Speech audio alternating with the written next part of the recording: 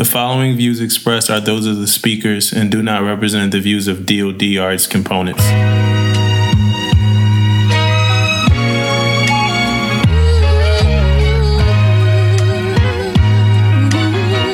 Pay attention, because you are now listening to Permission to Speak Freely. Super excited about this episode. But before I talk about this episode, I do want to say I just got a phone call. I was in a gym. I just left the gym. I got a phone call from a friend of mine's wife. A friend of mine, somebody I served with, veteran, just tried to commit suicide yesterday. Whoa. Just tried to commit suicide yesterday. So I received a text. 988. 988 is the number for the lifeline. So please call that, right? We got to cherish each other. People are delicate. Relationships are delicate. Life experiences are delicate. And I say that because this is somebody that I served with. And at some points of time, I might have took for granted, like, the relationship that we had, and the moments, I might not have cherished them, So, Eric, I hate to start off just on that note, but that's really just how I came into my morning, Oh man, that's heavy. Yeah. Tomorrow is the anniversary of, I don't know if that's the right word, but a very close friend and teammate of mine committed suicide on June 9th back in 2017. So tomorrow, me and a few of his college football teammates are meeting up here in Omaha for a memorial workout for him. But I think now, I don't know the stats here. I think it's gone. Veteran suicides have gone down from like 22 to 17 or 18 a day, something like that. It's still very high. Yeah. But I also read somewhere, and don't quote me on this. It was either Special Forces, SEALs, or Special Operations, or something like that, where more had now committed suicide than were killed in combat. So it's pretty heavy. Yeah, that's rough. Hey, so for the listeners, I'm joined by Eric Frohardt, right? And we're going to get into everything that, it's a whole lot. It's a whole lot. So we're going to get right into it. Did you ever see a movie called Big Fish? No, I don't think so. Right, so it's a movie by Tim Burton called Big Fish about this guy. I remember the preview. Yeah, Sorry. and he tells a bunch of like tall tales. Like this guy, he tells a bunch of tall tales, and I think the kids, they think he's like lying about it. Then they find proof throughout the years that he's telling the truth. And my mom, she always said that about my grandfather when he was alive. She was like, he just reminded me of Big Fish. He always had these tales, but like we would go to his house, it would be pictures of him and stuff like that. And when I think about people like that, I just think like, yo, these people, like, they really lived, like these people lived, right? It's a lieutenant commander, Johnny Kim, right? I'm not sure. Are you familiar with Johnny Kim, Navy SEAL? Oh yeah. So he's a physician, a Navy SEAL, Silver Star recipient, astronaut, and he just completed his flight training. So he's a pilot. Right. So this guy, like, he lived like 4 lives already. Right. And I listen to your story. Right. And every time I hear like a whole bunch of humility, but like, you lived, man. You like, I know you talk about like having like 9 lives, like in actuality, like actually almost, dying about 4 to 7 times or something like that. But I look at 9 lives, man, like you did a whole lot of stuff. SEAL, climber. Like we talk about like El Capitan and some 2 of the 7 summits. Now on to Defy, farmer at a young age. It's a whole lot of stories that you'll have to tell your kids in the future. And I want to start at this one stoplight city, Sac City, right in Northwest Iowa. Growing up on a hog farm, right? Because that's where your story pretty much starts at, right? Yeah. Yep. Yeah. And I think, now we have more than one stoplight. I remember going back I think I had just graduated BUDS, and then I went from BUDS SEAL training to jump school, Army jump school in Fort Benning. Fort Benning, yeah, that's right.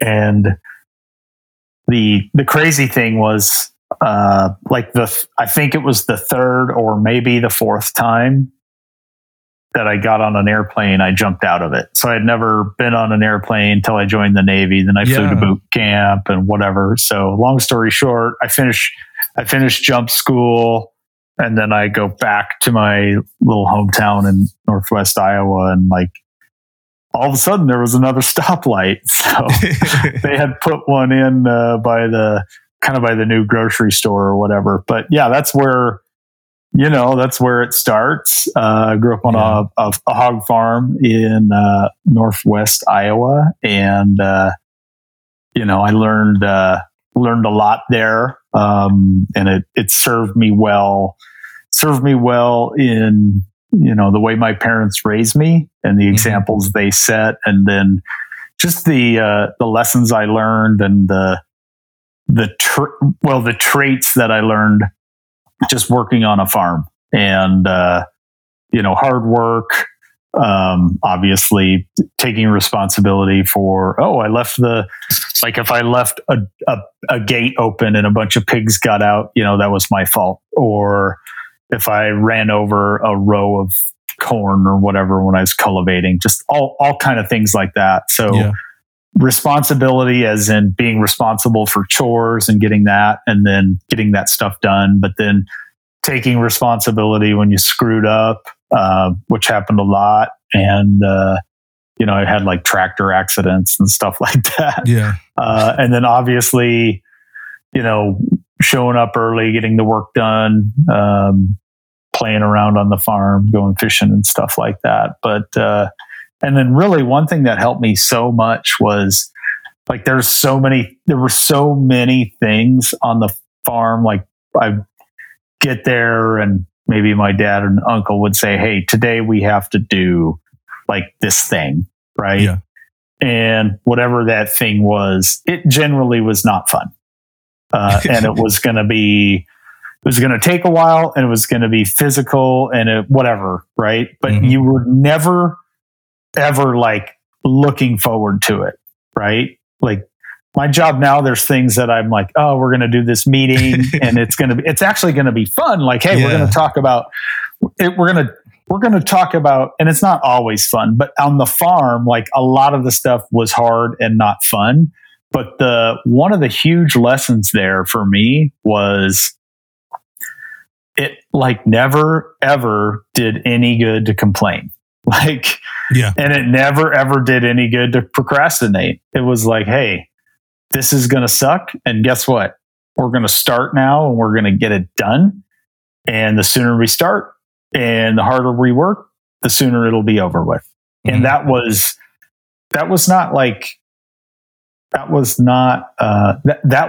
daily, often multiple times a day. So learning that skill early, I look at it now like if I'm like just something as dumb as doing the dishes, and I'm like, oh, look at this kitchen, it's a mess.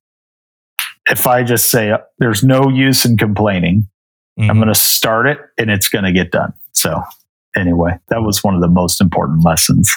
Just dive in and just diving in. Yeah. It's like a reoccurring thing theme that I kind of hear throughout your story. And I hear a lot about dad, but what's some of the lessons that mom instilled in you? Well, they both gave me so many lessons. I, as a boy, working on the farm, I was going to spend more time with my dad. Right. And my mom, my mom was a nurse. So it's not like I could just go hang out at the hospital and, check people's temperatures and stuff. So, but I learned just as much from my mom. I think one of the coolest things I learned from her that also served me well, like she was just so calm. And there was always, I had three siblings. I have three siblings, two brothers and a sister, and we're all playing different sports. Our house was just always chaotic. Everyone was doing something. Both my parents are working. All the kids are doing something, just constant chaos. And my mom was just always calm, like in the eye of the storm. And that it wasn't like she told me, hey, calm down, or you should be calm or whatever. She just modeled it. Yeah, she was an example. She was a great example on that. And I took that with me without realizing it. I took that with me into the military early on. And then it really served me well, after getting through training and going to combat, and just, hey, the ability to, rewind, even in training when things would be very chaotic. In like a great example would be Bud's training, when you're, doing something that is designed to make you, I guess, get flustered, right? Or to get you to panic. I just had a really natural ability to just take a breath, look around, and just kind of calm down really quickly. So that helped me make it through my SEAL training. The ability to kind of just be kind of chill when a lot of people were freaking out. It helped me a lot, obviously, in combat, because if you don't, when the bullets are flying or IEDs are going off or whatever, if you can't just calm down and process the scenario, if you let your emotions get the most of you, if you get too excited or whatever, you'll make a bad decision. You'll do the wrong thing, that sort of thing. So, and now at work, when things are chaotic, I can, the ability to remain calm and make a decision, or just now I have 4 kids. Yeah. I have a wife and 4 kids, and it's chaos around here, on a nightly basis, especially like it's summer and they're now out of school. So, I have to have that ability when there's stuff going on at work and the kids are doing this and someone's having a sleepover and all of a sudden, just something happens. I think the ability to remain calm is like really much it's a really important trait. And I learned that from my mom. Yeah. So, and then before the Navy, you had a football career. You were an inside linebacker in high school, right? Yes. And you went to college for it too, right? I went to junior college in Mason City, Iowa, because my senior year, I was like all state linebacker. I'm like, I'm a big deal, whatever. And then I went to college, and I kind of went to a community college thinking that, it'd be people my size and my ability. And I really kind of was hoping I would go to community college for 2 years, and then I'd hit my growth spurt and I was going to get big and strong. And so I go to community college, and there was like some big kids there. And some of them were Division I talent. And I couldn't even, I wasn't even a starter. I think it was like a third string. They moved me to outside linebacker, but I was a third string outside linebacker on the community college team, or on the JUCO team. I was on the kickoff team. I was back then they called it a wedge breaker. But you just kind of run down the field and launch at someone just so that someone else could make a tackle. But I did that for a season. And then I just kind of, at some point I realized like, oh my goodness, this is not what I was, designed by God to do. So. Yeah. And at some point before all this, you like watch a movie with Charlie Sheen, right? The Navy SEALs movie with Charlie Sheen at some point, right? Absolutely. Yeah. So this is a part of your life, just it's something that's in the background, I guess, when you playing football and stuff. It's so funny. Yeah. Like I was born in 78. So I grew up basically in the 80s. Mm-hmm. And I don't know, like I think as like back then action movies were such a big part of our life. I just have a very clear memory of my dad. Like we'd always rent a movie on a Friday, rent a movie at, we didn't have a Blockbuster in our small town, but we had the gas station rented movies out. So, he'd always, rent a movie on Friday night, and it could be, like a Schwarzenegger movie or a Stallone movie or a Van Damme movie or a Steven Seagal movie, like all these kind of 80s action movies. Mm-hmm. Mel Gibson, Lethal Weapon, all those, Die Hard, those are like very formative for me. And then, I remember the first time I saw the Navy SEAL movie, I think I was in middle school, and it was with Charlie Sheen and all that. It was hilarious now looking back, but I was like, oh, that's pretty cool. So that was like kind of, my brother and I watched that movie. I was in middle school, and then we spent like the next night just playing on the swing set like it was an obstacle course. So yeah, we used to do that. Like we watched Batman. Yeah. And it was heavy on my mind. And then I don't know. So it was always there in the subconscious. And then there was another, I was watching a movie on that in college. And then I was like, I don't know, there was a light bulb. Like a light bulb went off for me that I needed to join the Navy and become a SEAL. Yeah. It was like a bet. Yeah. Someone said I couldn't do it. And, I bet her that I could. And I joined the Navy the next day. Yeah. Did you ever see her again? Did you ever talk to her again? No, I don't even remember her name. She was dating a friend of mine. Yeah. So, and it was literally like a 6-pack of Natural Light. So I don't think, it's not worth hunting her down to collect my 6-pack of Natural Light. Yeah. You won the bet, but you never received the award for it. But then you join the Navy, and you actually you become a SEAL when you finally fly. You said you finally fly for the first time in an airplane. Flying from I think it was from Des Moines to Chicago, where I went from the MEPS. Is it called MEPS? Something like that. MEPS, and then boot camp is in Chicago. Did you choose the rate you wanted to do? Yeah, it had to be back then it was called a source rating. Uh-huh. So there were certain rates that allowed you to go and be a SEAL. And there were a lot of them, but I chose, I think I chose Sonar Tech because it was like the shortest A school. Like it was 4.5 weeks. So it got me to buds faster. Mm-hmm.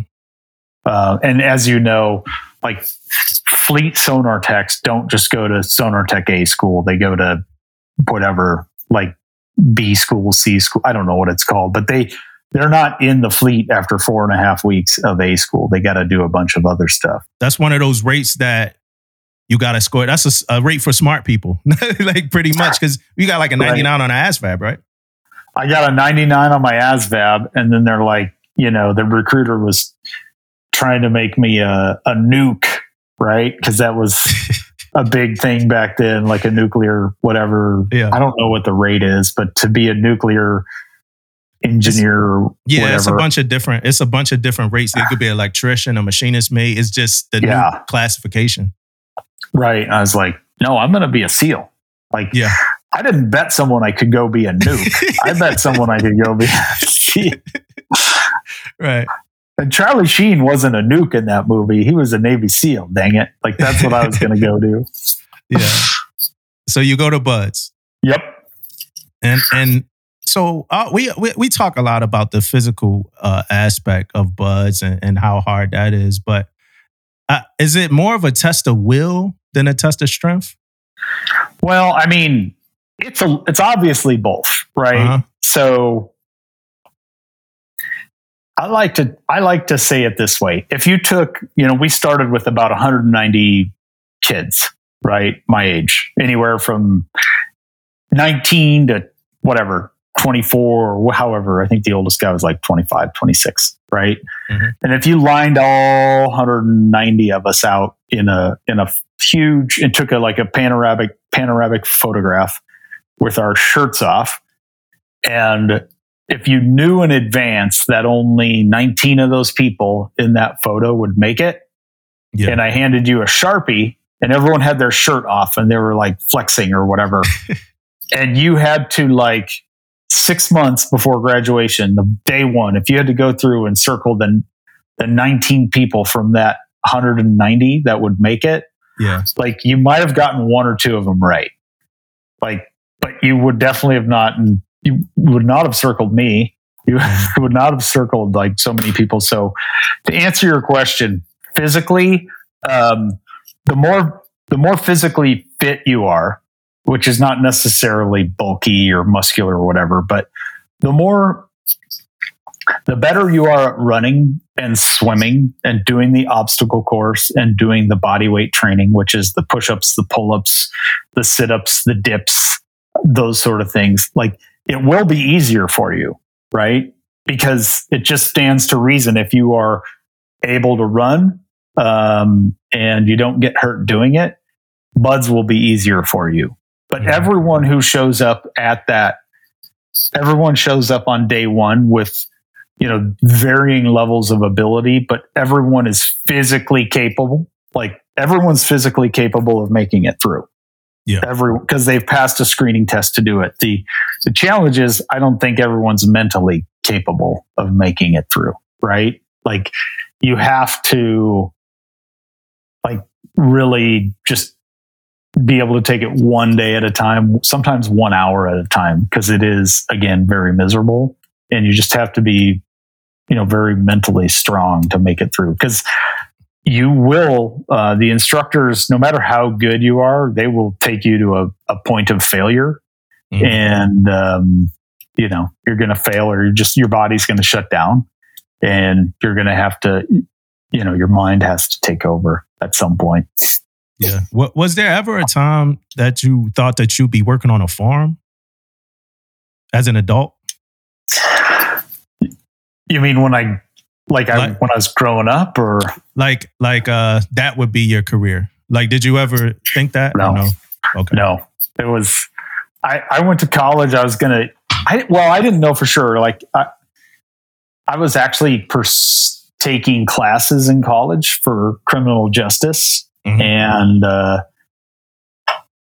again, movies had a big impact on me. So I'm like, I watch movies about FBI and U.S. Marshals and stuff like that. So I'm like, I really want to be in the FBI or a U.S. Marshal, right? So I was going to, junior college and taking, my general education classes. I was taking an ag business class in case I end up going to the farm, but then I was also taking criminal justice classes and stuff like that. Mostly because I was like, I saw movies on FBI guys and U.S. Marshals and SWAT teams and stuff like that. So you call Dad at some point. You tell Dad, "Hey, I'm going to the Navy to become a SEAL." And what's his response? Well, I actually told him in person. Okay. So I had told him I told my brother first, right? My little brother, he's 2 years younger than me. We're very close.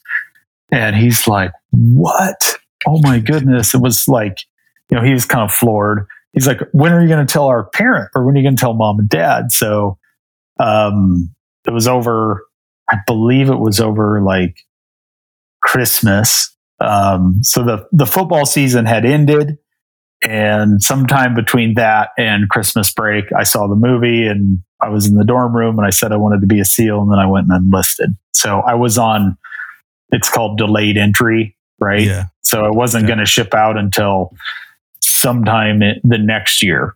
So I told my dad, and this, really like is so powerful. He just like looked at me, and I thought he was going to be so mad or so upset or whatever. Mm-hmm. And he was just like, the way he said it, he's like, I think you'll be really good at that. And he was very, encouraging of, this 18-year-old who had just a crazy idea. So the way he supported it and the way he believed in me, I was like, oh man. Yeah, that's good, man. We all want to have a parent that does that, our parents that do that, right? So because again, a lot of this is like you said, it's uncharted territory. You never been on a plane until, you join the Navy. Now you're jumping out of one and your fourth time ever on a plane. And then, so you in buds now and never been in the ocean, correct? Yeah. Never been in the ocean before. Yeah. Never even seen it. I saw the ocean like Baywatch. Well, Baywatch was what I thought it would be. Yeah.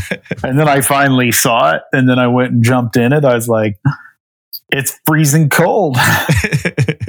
Yeah. And that's the goal, right? For y'all to be cold and tired and wet, right? Cold. Is that what it? Cold, wet, and tired? Cold, wet, and sandy. Cold, wet, and sandy. So how do you stay healthy? Like how does a person stay healthy throughout this process? Well, BUDS training is not designed to build you up, right? It's not sustainable. It's not it's a selection. So you're not you're going to get in shape for that, but it's not going to be healthy for you, right? Mm-hmm. If you when you finish Hell Week and if you just went to a hospital after finishing Hell Week and they didn't know what you had just done, they would admit you because they would be like, something's wrong with this guy. We have to do a bunch of tests on him because of all the, the blood markers are all off, he's got a temperature or whatever, right? So it's not actually designed to be healthy or build you up. Yeah. It is designed to select those who won't quit. Yeah. And the best way to do that is through these physical activities that you're often, you're always tired. You're going to be always wet, always sandy, always cold, always shivering. And that's where it switches from being, they're using this physical environment and these physical challenges to test you mentally. Mm-hmm. And it's a test. It's not a program designed to, you don't leave there more healthy. You do leave there more fit in some aspects, but you're not you're definitely not healthy. And that's not the point. The only thing you can do is at night, you sleep as much as possible when you're allowed to. You consume as many calories as possible.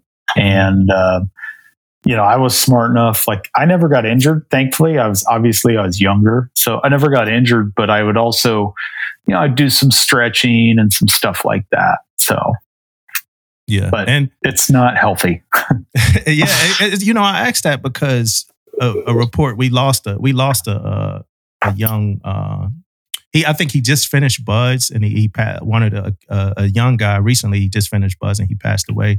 And then after that, a bunch of news stories were coming out and people were trying to figure out things that we could do. And I'm like, hey, we do this podcast. And I was talking to one of my co-hosts. I'm like, I'm not touching that. I don't I want SEALs to be elite, yeah, it's sad to say this, but every now and then it may be a casualty.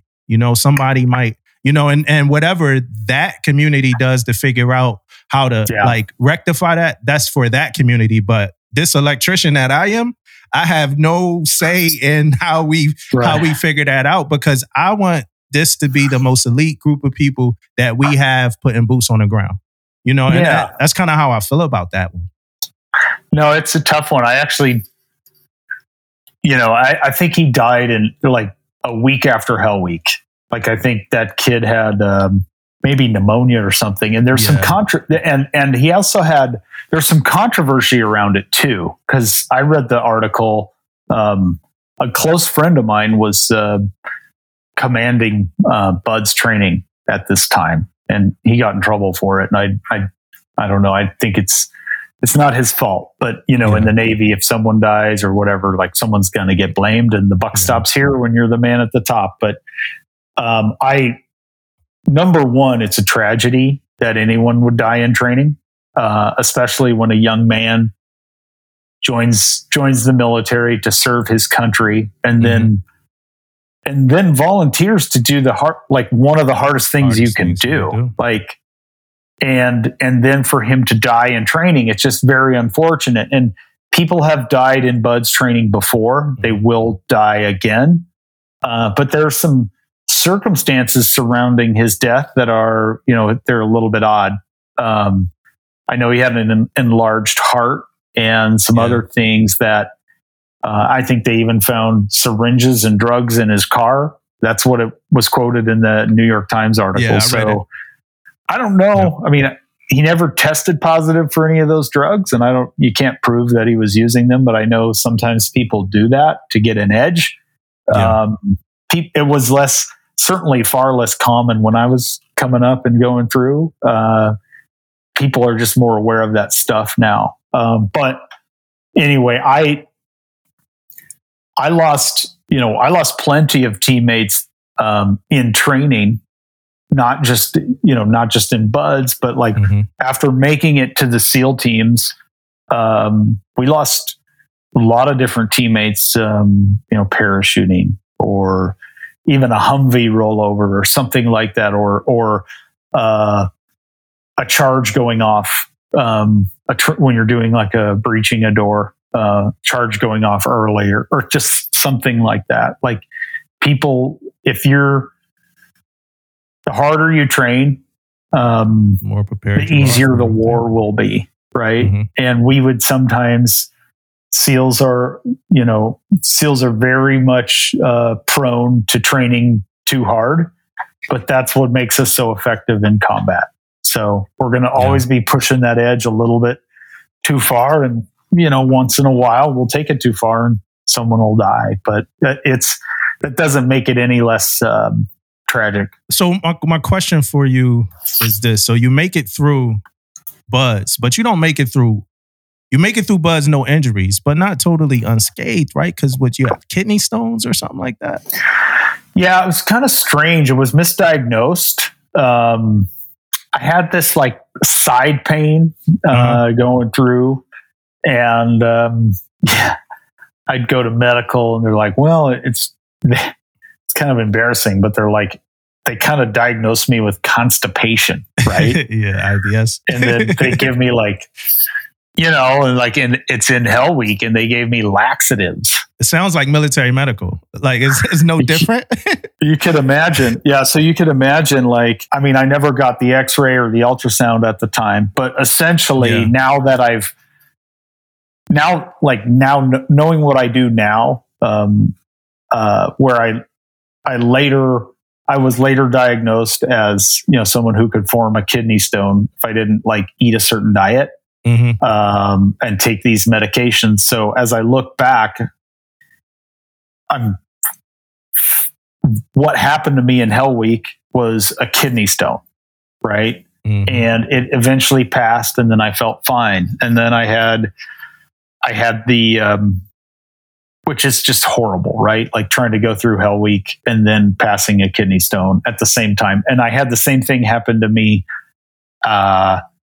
when I was in sniper school. So I spent the night in the hospital, had a kidney stone, and then they released me from the hospital with just a bunch of Vicodin, and I had to go and take my one of my sniper school tests, and I was still high on Vicodin, and I couldn't even figure out how to dial my my scope. So I finally got the diagnosis. I finally got the diagnosis when I just had a kidney stone get stuck. And that happened in 2002. And we were at a training trip to Fort Chaffee, Arkansas. And again, I had this pain in my side. It wouldn't go away. Finally went to a civilian doctor where I got the right X-ray and some contrast and some other things. And they're like, this guy's like, man, you got a kidney stone that's stuck in your ureter, which is the tube between your kidney and your bladder. And your kidney looks like it's about to erupt, like explode, because it wasn't draining. So they went in like right away. They did like the sound wave therapy where they kind of like pulverized the stone with sound waves. Mm-hmm. And then I got sent back to Balboa Medical Center, Navy. And then they went in to try and take a look at it. And, at that time they, while they were doing that, they decided to remove my kidney. So I ended up getting my kidney removed in 2002. I think it was 2002. Yep. And so I was basically on the hospital bed. I was kind of kicked out of the Navy because that was a disqualifying medical condition. Yeah. And then our medic, Team 5 Corpsman, he came there with a waiver, and I signed a waiver to stay in the military, waiving like, hey, I know this is a problem and I know it could be dangerous for me, but I signed this waiver to stay in. Yeah, so now how coherent are you while you signing this waiver? I had recovered from surgery. I was I was in a lot of pain, but I was like, yeah, I'm staying in. I didn't go through all this to get out. So I signed a waiver to stay in the military. Now, I would later find out that I was not supposed to. I don't have the waiver, so I can't say this with 100% certainty. But I was later told that the waiver I signed was a waiver that I agreed to stay in the military, but I would not deploy anymore. Yeah. And you found that out after a deployment, right? Well, after, I think I did 4 or 5 more deployments after that moment. Damn. And it wasn't until I got injured in combat. And they, I was getting a Purple Heart, and you have to submit that up the chain of command. And then, I don't know, they're like, well, how's this guy getting a Purple Heart? They're looking at my record or something, and they're like, he's not even supposed to deploy. Crazy. So they show up, the Bureau of Navy Medicine either calls my skipper or shows up at the command. I was at Dev Group at this time. And they're like, this, at the time I think I was a chief or a petty officer. I forget. I got out as a chief, but I don't know. But such and such Frohardt, how does he have a Purple Heart? He's not supposed to be deploying. Yeah. And my skipper's like, what? He had no clue, obviously. And then, so they went to find me, and I happened to be on Denali when they showed up. So they're trying to say I'm unfit, to serve my country in this capacity. Meanwhile, I'm camped out at 14,000 feet on Denali getting ready for a summit push. Yeah. So it wasn't until I came home from that mountain when we summited successfully. So I come home from Denali trip, and I have to go through all this rigmarole and with the Bureau of Navy Medicine, and I go through a board and all this, and it's just kind of this back and forth thing. And then finally they're like, hey, we're not going to let you deploy anymore. Yeah. And I was like, I kind of fought it for as long as I could. And then basically I lost that battle. And, I didn't get a lot of people in the military get their twilight tour where you're going to get out. Mm-hmm. And because of that, you're going to go spend 2 or 3 years at shore duty and start kind of, networking and maybe taking some college classes or whatever. Most of my friends have done this before they get out. They have a 2 or 3 year kind of twilight tour, if you will. Coast down and set yourself up for the future. But I heard you say somewhere you were catapulted out. So I had a couple of months, and it was you're out of the Navy. Yeah. And then I'm like, well, now what do I do? And I didn't have a pension. So Yeah. I was partial medical retirement without having a full pension, obviously. With 3 kids and a wife. Huh? With 3 kids and a wife, right? Yeah, wife, 3 kids, and basically, diapers to buy, groceries to pay for.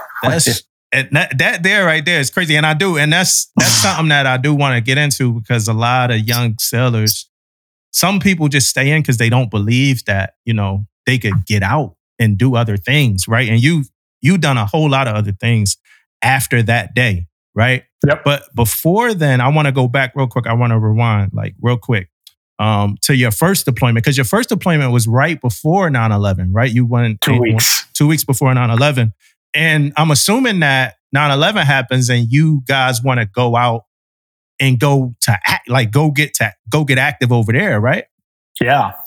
Yeah. And then at some point, right, are you stationed with our on the same team as Jack Carr, the writer at this point in time? Yeah. So we were in Guam together at that time. And then I think we deployed 2 or 3 weeks before 9/11. Yeah.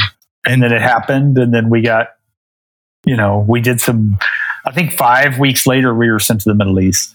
Okay. And you got a lot of action out there. You got a lot of action out there to the point that you've had a few near-death experiences, correct? Well, and that first deployment it was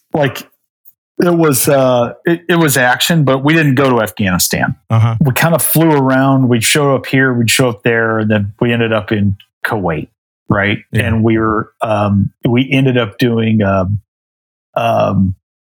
MEO in the NAG, so Maritime Interdiction Operations in the Northern Arabian Gulf. Fancy name for non-compliant ship boarding. So our mission was kind of to board these ships that were coming out of Iran and elsewhere, and try and board these ships and look for people and weapons and embargoed oil and things like that on these ships. So it was a lot for my first deployment, getting to do non-compliant ship boardings, where essentially a large tanker or some sort of vessel is kind of going out in the middle of the night and trying to get to certain water or whatever.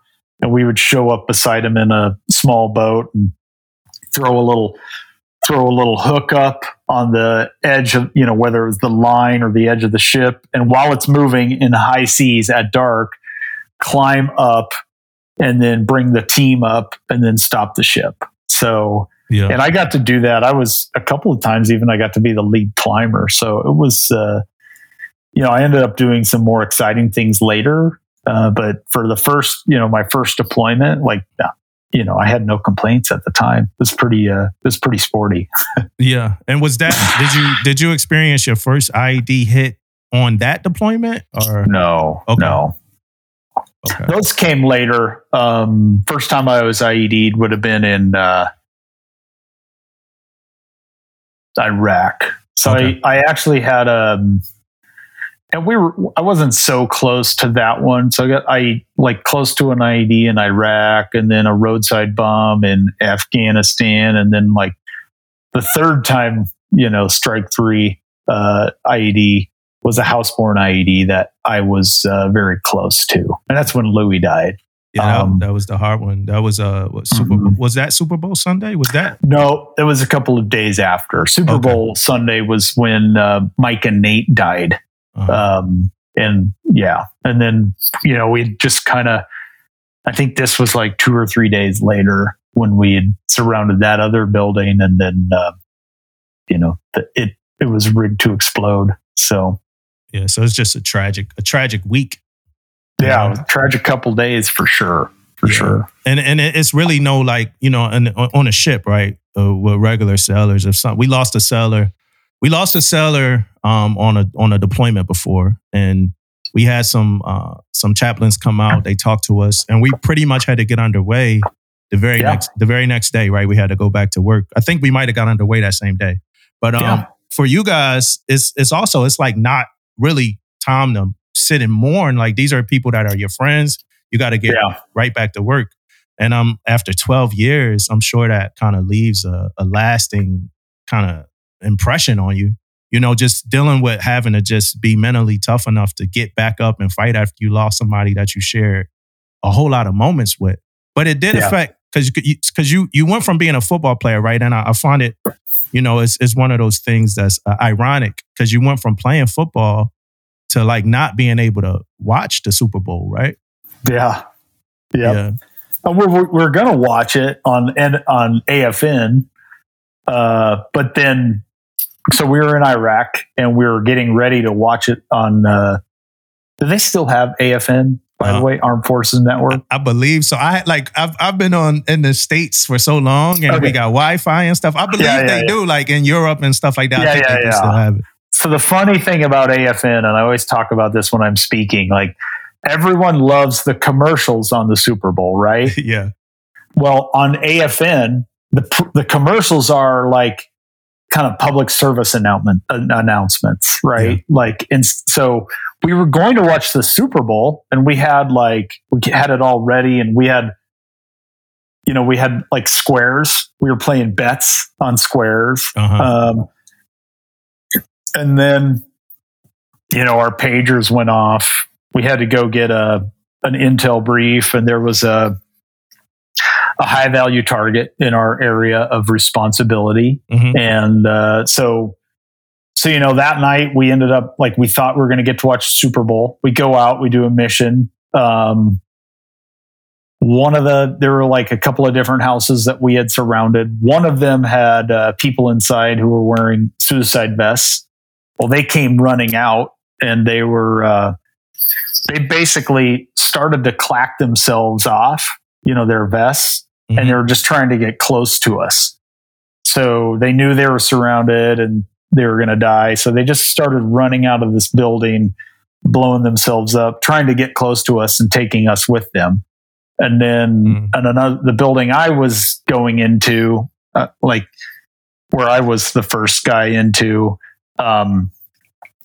I entered that building after, I had to engage someone who came out towards me, and he was wearing a suicide vest. So, had to engage him so that I didn't get blown up or my friends didn't. And then I went into that first room, and, there was a guy in there who had kind of barricaded himself around this area, and I didn't see him in the doorway, and I got in, and then, he's not very far from me, and he started shooting at me full auto with his AK. And it's just a miracle that he didn't get me. And we found out later, that he was wearing a suicide vest that failed to detonate. So that room, this small room where I was in alone with this guy, his suicide vest doesn't go off.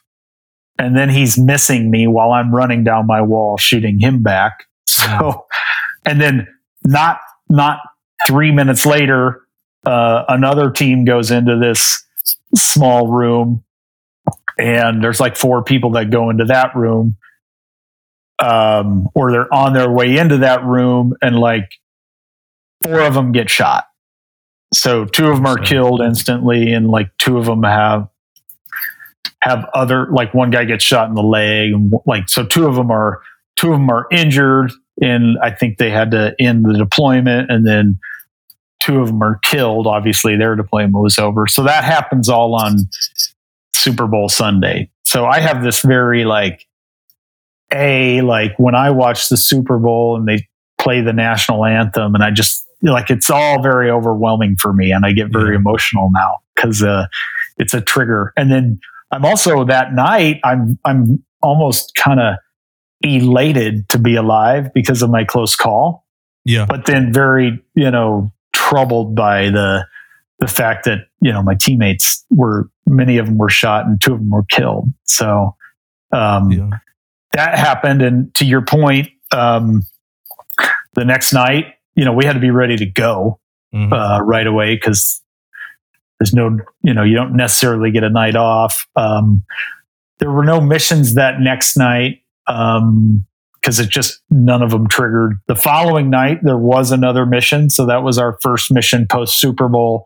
And it was kind of not much happened on that one. No one, no gunfights, no IEDs. And then the night after that was the night that, Louis was killed. And that night, our team we had a small team of like 6 people. We surrounded this building. I'm the point man, which I typically would be the first guy in the door. Mm-hmm. So I'm leading our team up to this doorway, and I veered off because there was an open window, and it was pointing through that window, and I saw people in the entryway getting ready for us. So I had veered off, and I had, had to engage people through that window. And as I was doing that, after I finished that, the building, which was rigged to explode, went off. So that's when Louis died. And then Louis died, and then the rest of the kind of 6-man team was injured. And everyone's deployment was over except mine. I just had a concussion. Yeah. So it was the overpressure from that explosion threw me far enough away from the building to where I didn't get crushed. So everyone else kind of got crushed. And, everything from, one guy broke his arm, had to go home. And then, our dog handler had 2 compound femur fractures. Damn. So, it was a very, interesting couple of days there. And after that was over, the next night I had to stay in the hospital for observation just because of my head injury. And then I got back to camp the next night, and then they'd, flown over some teammates from stateside to kind of fill the team. And then, we were back up and running again. So we had to go do missions. There were still missions to be done. So still things to do. No days off. still a country to fight for. It makes me like, man, those stories, man. It's still a country to fight for. Mm-hmm. It doesn't stop. You know what I'm saying? And man, I feel like with like your SEAL career, like I feel like we could go through it. That's a whole episode in itself, man. But a lot of what you've done are whole episodes, in themselves, because at some point while you're a SEAL, you start climbing, right? Yeah. That's kind of back to the whole, a theme of my career in the teams, just my life in general, is like steep learning curves. So I never get on an airplane. Then a couple of times later, I jump out of it. I never seen the ocean. Then I go to Buds, right? Climbing is a great example. I've never climbed a rock in my life. Mm-hmm. And I show up at, a SEAL team and a brand new guy, and my team leader is like, he looked at me and the other new guy, and the other guy was bigger. So he points at the other guy. He goes, "You're going to be a breacher." So that's a guy who puts charges on the doors and kicks down doors and stuff. And then he looks at me and he's like, "You're going to be our lead climber." So I'm like, okay, I didn't know anything about climbing. And so I go on a trip, I do 4 days of rock climbing at Red Rocks in Las Vegas. Uh-huh. That trip was put together by a close friend of mine named Heath Robinson, who later died. Senior chief. So I go to Las Vegas for 4 days, and then I do another 4 days of climbing down in Australia. Uh-huh. So I have like 8 actual days of rock climbing under my belt before my first day on El Cap. Mm-hmm. So then we show up out at, Yosemite. We do, I think, 1 day, maybe 2 of kind of training climbs on El Cap, just practicing aid climbing and setting up portal ledges and hauling our supplies, because it's a very complicated type of climbing. Yeah. And then and then all of a sudden we blast off and we climb El Cap. So I was on a 3-man climbing team. We took turns leading a pitch, cleaning a pitch, and then hauling gear. And for us, it took I think 3 days. Yeah. 3 days. At this, do you cross paths with Alex Hanel like while you're like there on this trip right here? Yep. And I didn't know who the kid was. One of my friends did, who's he's obviously, he was more of a climber, and he's like, that's Alex Honnold. And he was like in the El Cap meadow looking up at it. And I was like, okay, yeah. Like, who's that? Like, I don't know. Like, I knew who football players were. I didn't know who climbers were, right? Or whatever. So, it's just so funny. And then obviously later on, he would like climb a harder route on El Cap without a rope. So that I cannot fathom. Yeah, yours was what it's called, like the Tangerine Trail or something like that. The Tangerine Trip. Trip. Okay. Yeah, and he could probably climb that in a couple of hours. Yeah, it took me 3 days. Yeah, and for anybody listening, this is the guy from Free Solo. That's who who that is. Now you climbed. Heath Robinson and you. Y'all had a plan to do. Was it a plan to do all 7 summits, or just to do some of them? Well, I mean, Heath wanted to do them all, and no one could stop Heath if he had it in mind. Like, it was going to happen. And I was not into climbing. I just kind of got like, oh, I'm along for this ride. Like, yeah. So we had a couple of guys. Heath put together the trip for Denali. So we went and climbed Denali in 2008, as I kind of mentioned previously. Next on the list was Aconcagua. We did that one in 2009. And I posted the other day, there's actually a photo behind me of those 2 trips.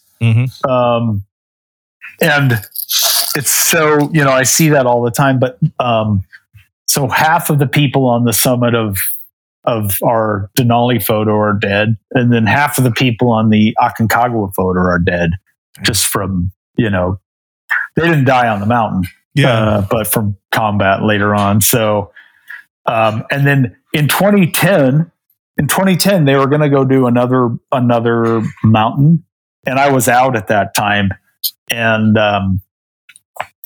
they actually invited me to go do it as a civilian. And I don't know, I had something at work. I didn't go do it, but I don't think any of us ever got all the 7 summits done. And, maybe it's something I'll do someday. Yeah, I was going to ask you if you ever plan to. That's what I was going to ask you, if you ever plan to finish. I don't know. I know enough guys who are climbers, and just there's a part of me that like kind of likes the idea, but like also like to climb Everest, right? I think you have to take 2 or 3 months off and come up with 60 to 80 grand. So it's not in the cards right now. Yeah, I'm kind of, I'm pretty busy here these days with Defy. So, which is great. I mean, you got to have something to do, and it's important to have a job and pay for, be on a team and pay the bills and all that. So maybe someday.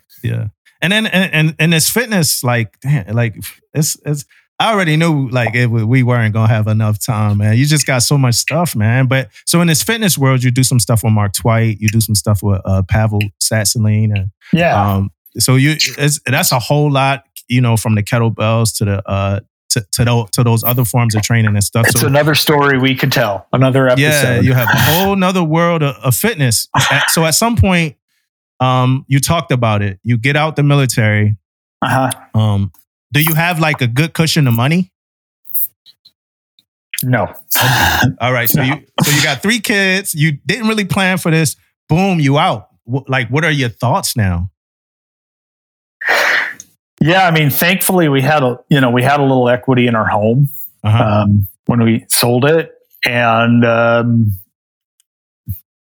used some of that and moved to Denver, and just had to, when your back's against the wall, you just find a way. Like I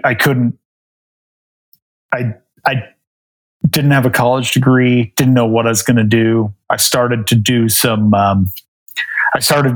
security consulting for corporate entities, and we tried to do some like security consulting and training for pro athletes. That never took off. They didn't want it, but we did a bunch of consulting for high net worth individuals and families and companies. And then along the way, when I was in the process of training a guy who wanted to, he wanted to start carrying concealed, but he also wanted to get really good training prior to.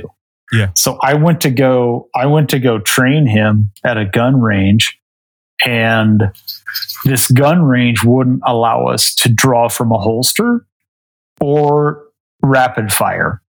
And I was explaining to the range manager, like, if you can't draw from a holster or rapid fire in training, how are you going to be prepared for a self-defense situation?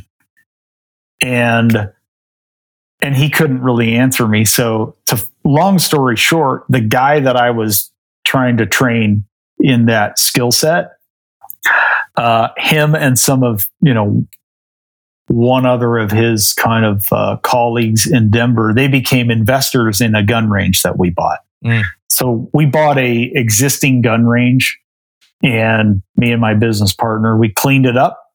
We changed the ventilation system. We painted it and did all the work ourselves. Nice. It was a really old gun range. We fixed it up. We had a world-class ventilation, new targets, new target carriers, cleaned up the retail space. I mean, I literally installed all new toilets and light switches in that on my own, right? Because I grew up on a farm, I can do that stuff. Anyway, and this is Blue Core. Blue Core, yep. Okay. So we started that gun range to solve a problem. The problem was that you can't train realistically at any of these other gun ranges or gun clubs. So we had a process by which, once someone had been vetted as safe to draw from a holster or to kind of do the rapid fire, they would be able to do that on our range. So we managed that. That process very closely. But that's kind of how and why that happened. Is this also where the Defy story starts for you? Mm-hmm. Absolutely. So it's where I first met one of the founders of Defy, Bo Worley. So he's in YPO at the time, Young Presidents Organization. It's like a kind of high-end business networking like group, and they did a full day of firearms training and self-defense training at our gun range, and that's how we met, and we kind of stayed in touch ever since then. And there's a huge lesson there, because I at the time when they first approached us, YPO, I was like, I don't want to do this.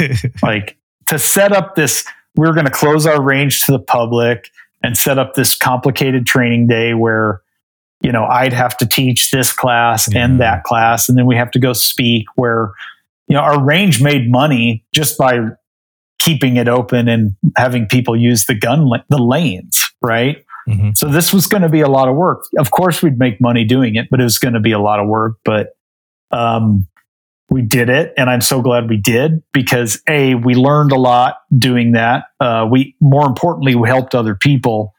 But you just never know. Like, and I tell this to veterans all the time. Like, when you're not 100% sure what you're going to do, like for a living, and you get an opportunity, like the answer almost always has to be yes. Because you're really like casting that net and figuring things out. And so the other thing is you just never know who you're going to meet. Yeah. Or what will happen later. So I met a guy at an event that I taught firearms training and self-defense training at Blue Corps.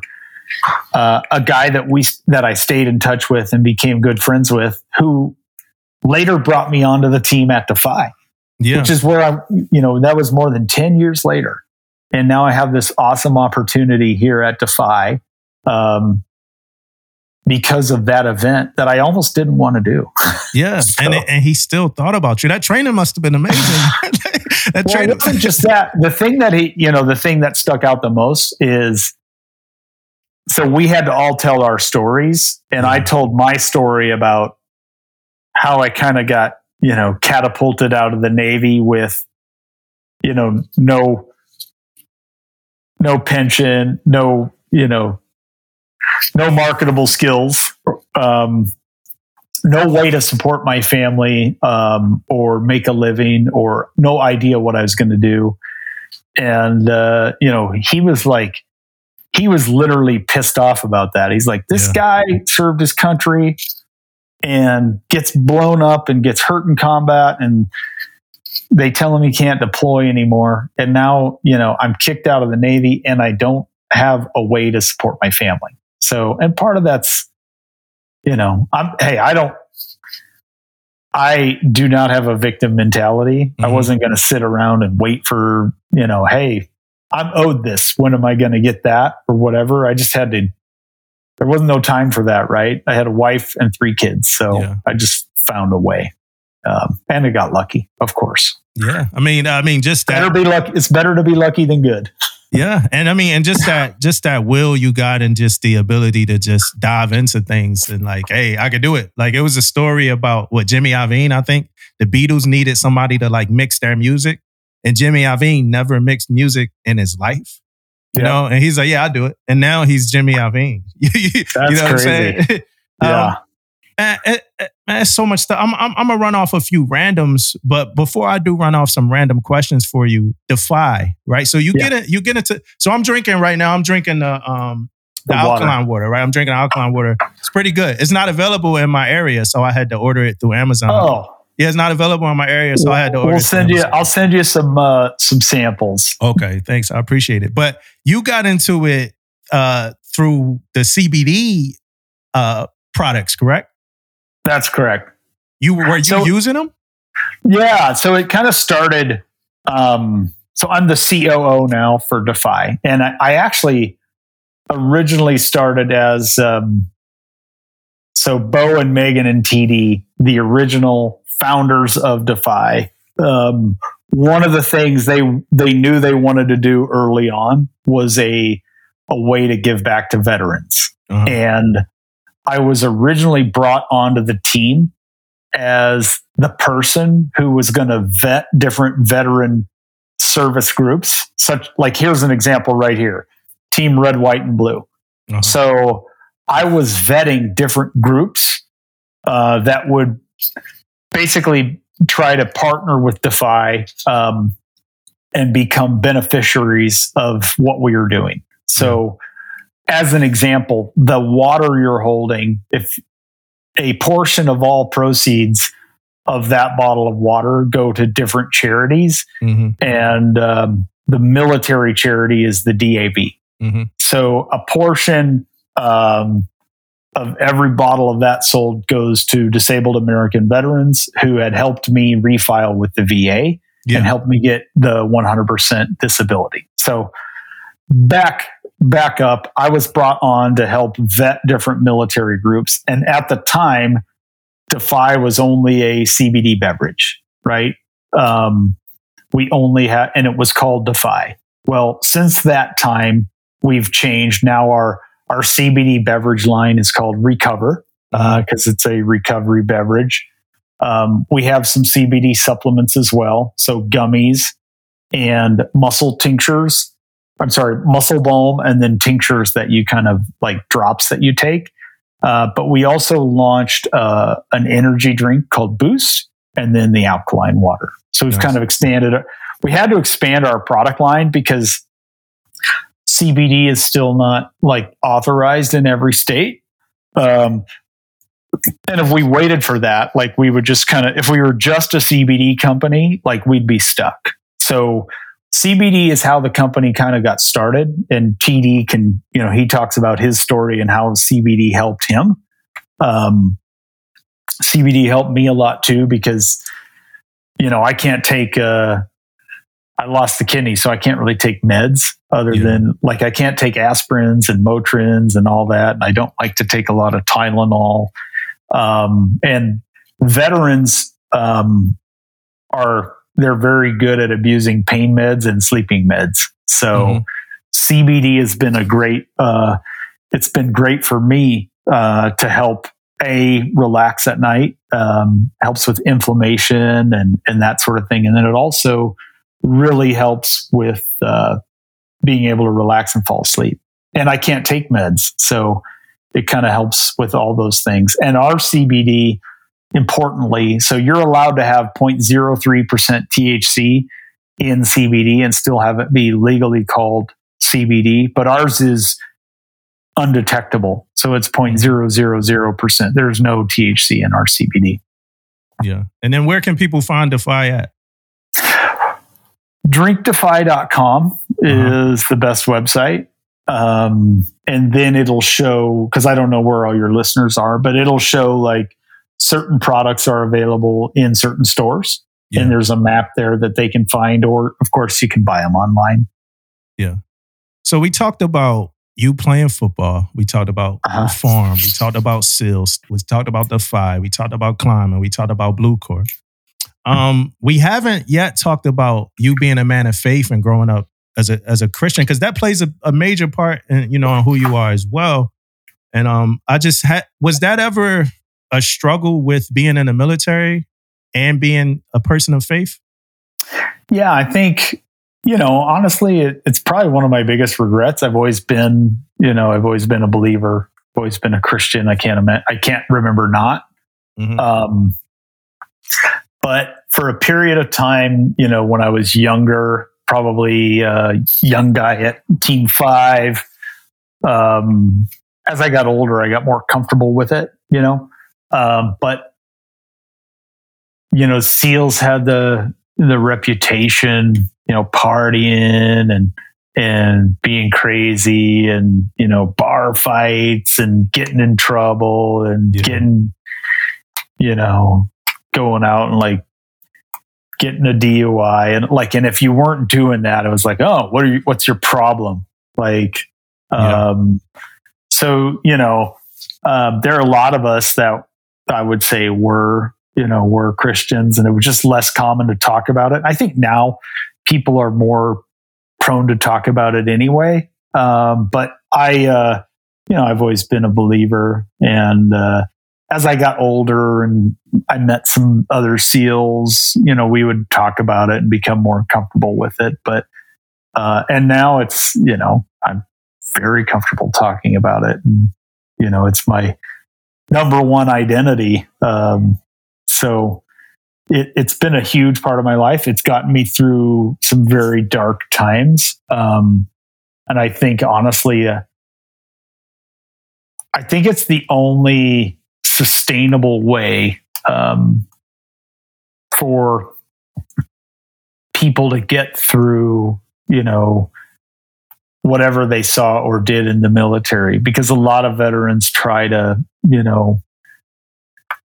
medicate with booze or pills, or maybe they find their therapy through fitness or outdoors, and that can work for a while. But like even fitness, if you rely on fitness to be your, or exercise or activity to kind of like set you straight, at some point you could get hurt. You might not be able to do that workout, or you might not be able to do that walk, right?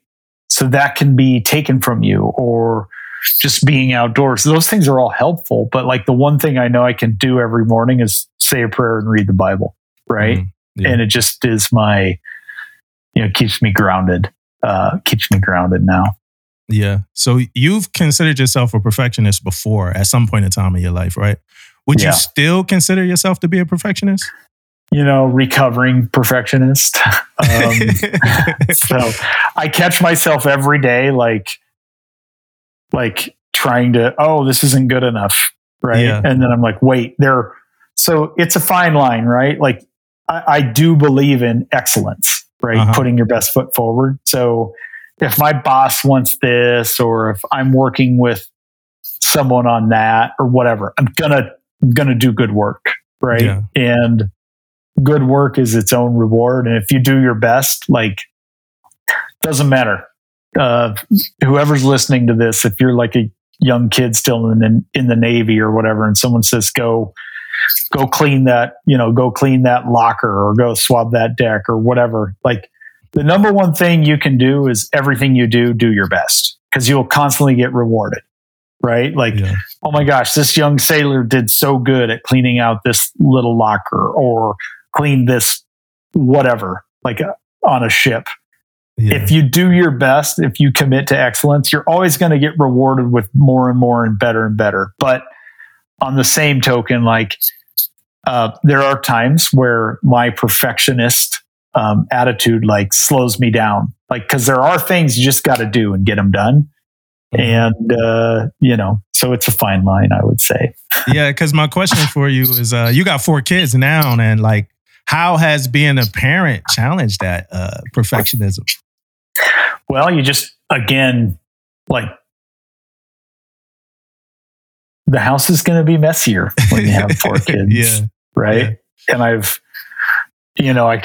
think the other day it kind of hit me where it's like, I kind of put myself in the future, and I was thinking like, okay, my wife and I will be empty nesters when we're like 51.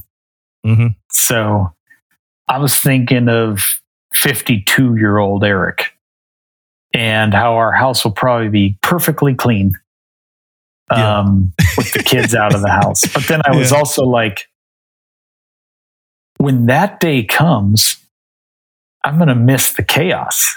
Yeah. Like, so, and I had walked up we have a little loft upstairs where our girls kind of play and hang out. And sometimes it's just a disaster. And I walked up there, I'm like, it's kind of and my son's bedroom is the worst. Right. But I had to like stop for a moment and realize, the day is going to come where our house is perfectly clean and quiet. And I'm going to look back on this moment and be like sad. So I'm like, hey, it's all right. Like, it's just like, it's a little messy, but that's fine. Yeah. Yeah. I got like 3 more questions for you, man. 3 more. It's all good. I got a million questions, but I'm going to ask 3 more. Do you have any fears? Yeah, for sure. I think, the first time I was hired to speak, someone asked me, they wanted me to do a speech about being fearless. And I sat down to write that speech, and I was like, I can't do it. Like, cause I realized like I was afraid. Yeah. Like, and it's okay. It's not that I wasn't afraid. It's how I dealt with it. Like, courage is not the absence of fear. Bravery is not the absence of fear. Courage or bravery, you can use those words synonymously. It's doing what must be done in spite of being afraid. So fear is not a good thing, because you have to have fear to have courage. Yeah. And we celebrate courage. We celebrate bravery. So I don't think fear is a bad thing. We all are afraid of something. And if you're not, you're just a psychopath. So what am I afraid of? Oh man. You could just pick one. Yeah, there's a lot. I mean, honestly, I'm afraid of like human-sized spiders, like the Harry Potter spiders. Like, I'm afraid of them. Yeah. I don't have any desire right now to go jump out of an airplane anymore. Right. Okay. Like, like, it's not that I'm super afraid of heights, but I'm just like, I'm probably not going to do that on the weekend anymore. Yeah. I wouldn't bungee jump. I wouldn't bungee jump. No, I don't think I'd do that. I think I checked that box. I'm afraid of. I don't know. I mean, I'm definitely there's times when I'm afraid of failure. Yeah. Which I think that's a good and a bad thing. Uh-huh. It's again, fear is not. It's neither good or bad. It's how you deal with it. And if it's kind of a fine line, right? Like a mountaintop that you walk. And if you're not at all afraid of failure, you might not try hard enough, right? But if you're too afraid to fail, you won't start. You won't try at all. Yep. So there's a fine line there where some fear of failure is good and too much is really bad. Yeah. I call it like just having like healthy fear. My next question, do you have because I know you're pretty healthy. Like you were doing like these like diets and all types of stuff. So do you have a guilty pleasure food? Like what do you eat that you, what is it? So my wife and I are like, we've always done Sunday as our splurge day. So we try to eat really healthy most of the week. But on Sunday, it's like kind of like I'll eat anything, not anything, but I love, kind of depends on the time of year. On Sunday, I love onion rings and a hamburger and an ice cream cone. Like that's my favorite. Like that's my Sunday go-to meal. Trifecta. Like getting like onion rings as an appetizer, a huge burger, and then coleslaw or Reuben. I love a Reuben. Football season, we love having pizza on Sunday. And once in a while, maybe on Father's Day, we'll go to brunch and I'll get pancakes. I can eat, like, we have this restaurant, these huge pancakes, and I get like 2 of these huge pancakes. And every time I order them, I eat an entire bottle of syrup. So I got to eat a lot of syrup with pancakes too. I can eat literally these 2 pancakes with a full bottle of syrup. And then it soaks away, right? It disappears. Syrup goes somewhere that I don't know where it goes.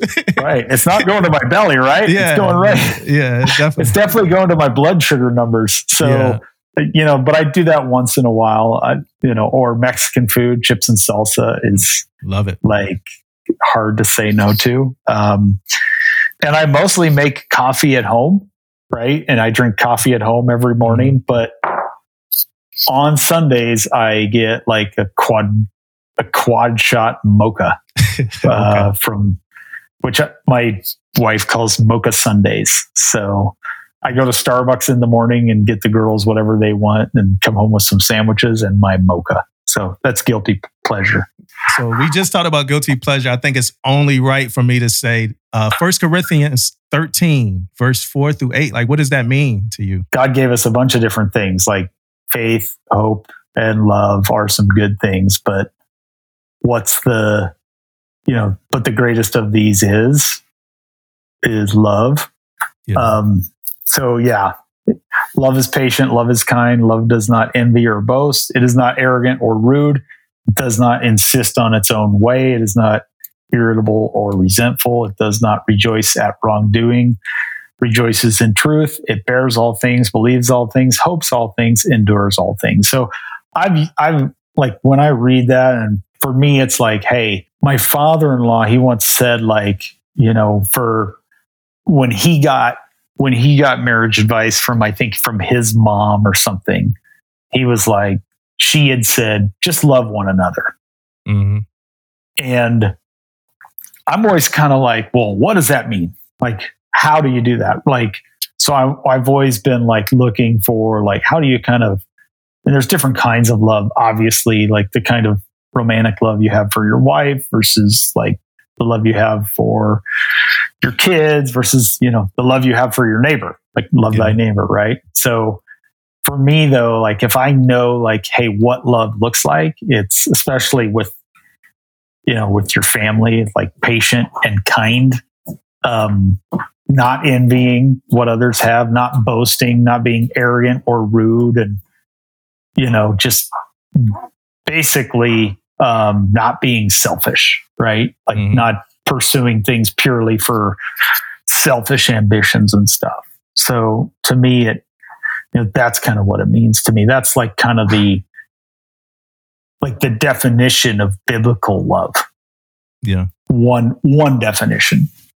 Yeah. So my last question for you, right? Just to kind of cap off the 9 lives, the big fish, and everything like that. Do you know what's next, or are you just ready to dive in whenever it comes?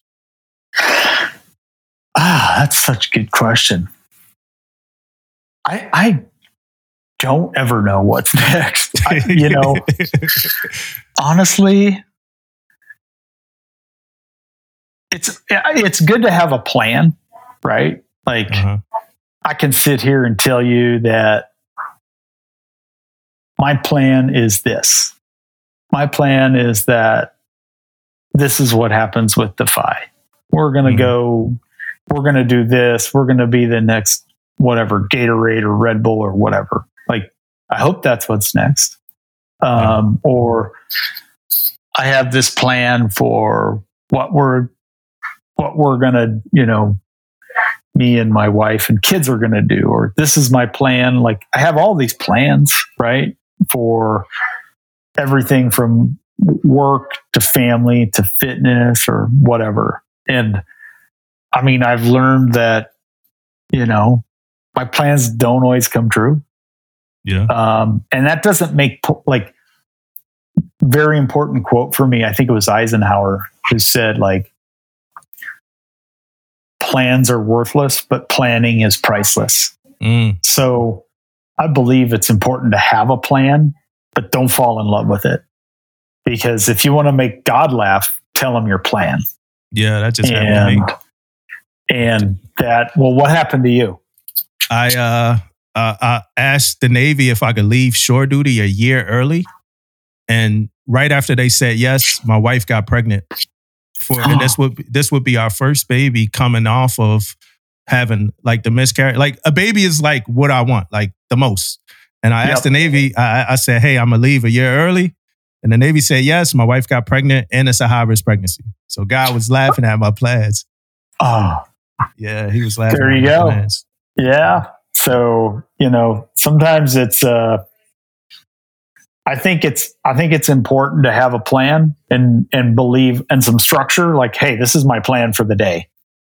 But I always have to be, I try to build some margin in my day and in my life for things that come up.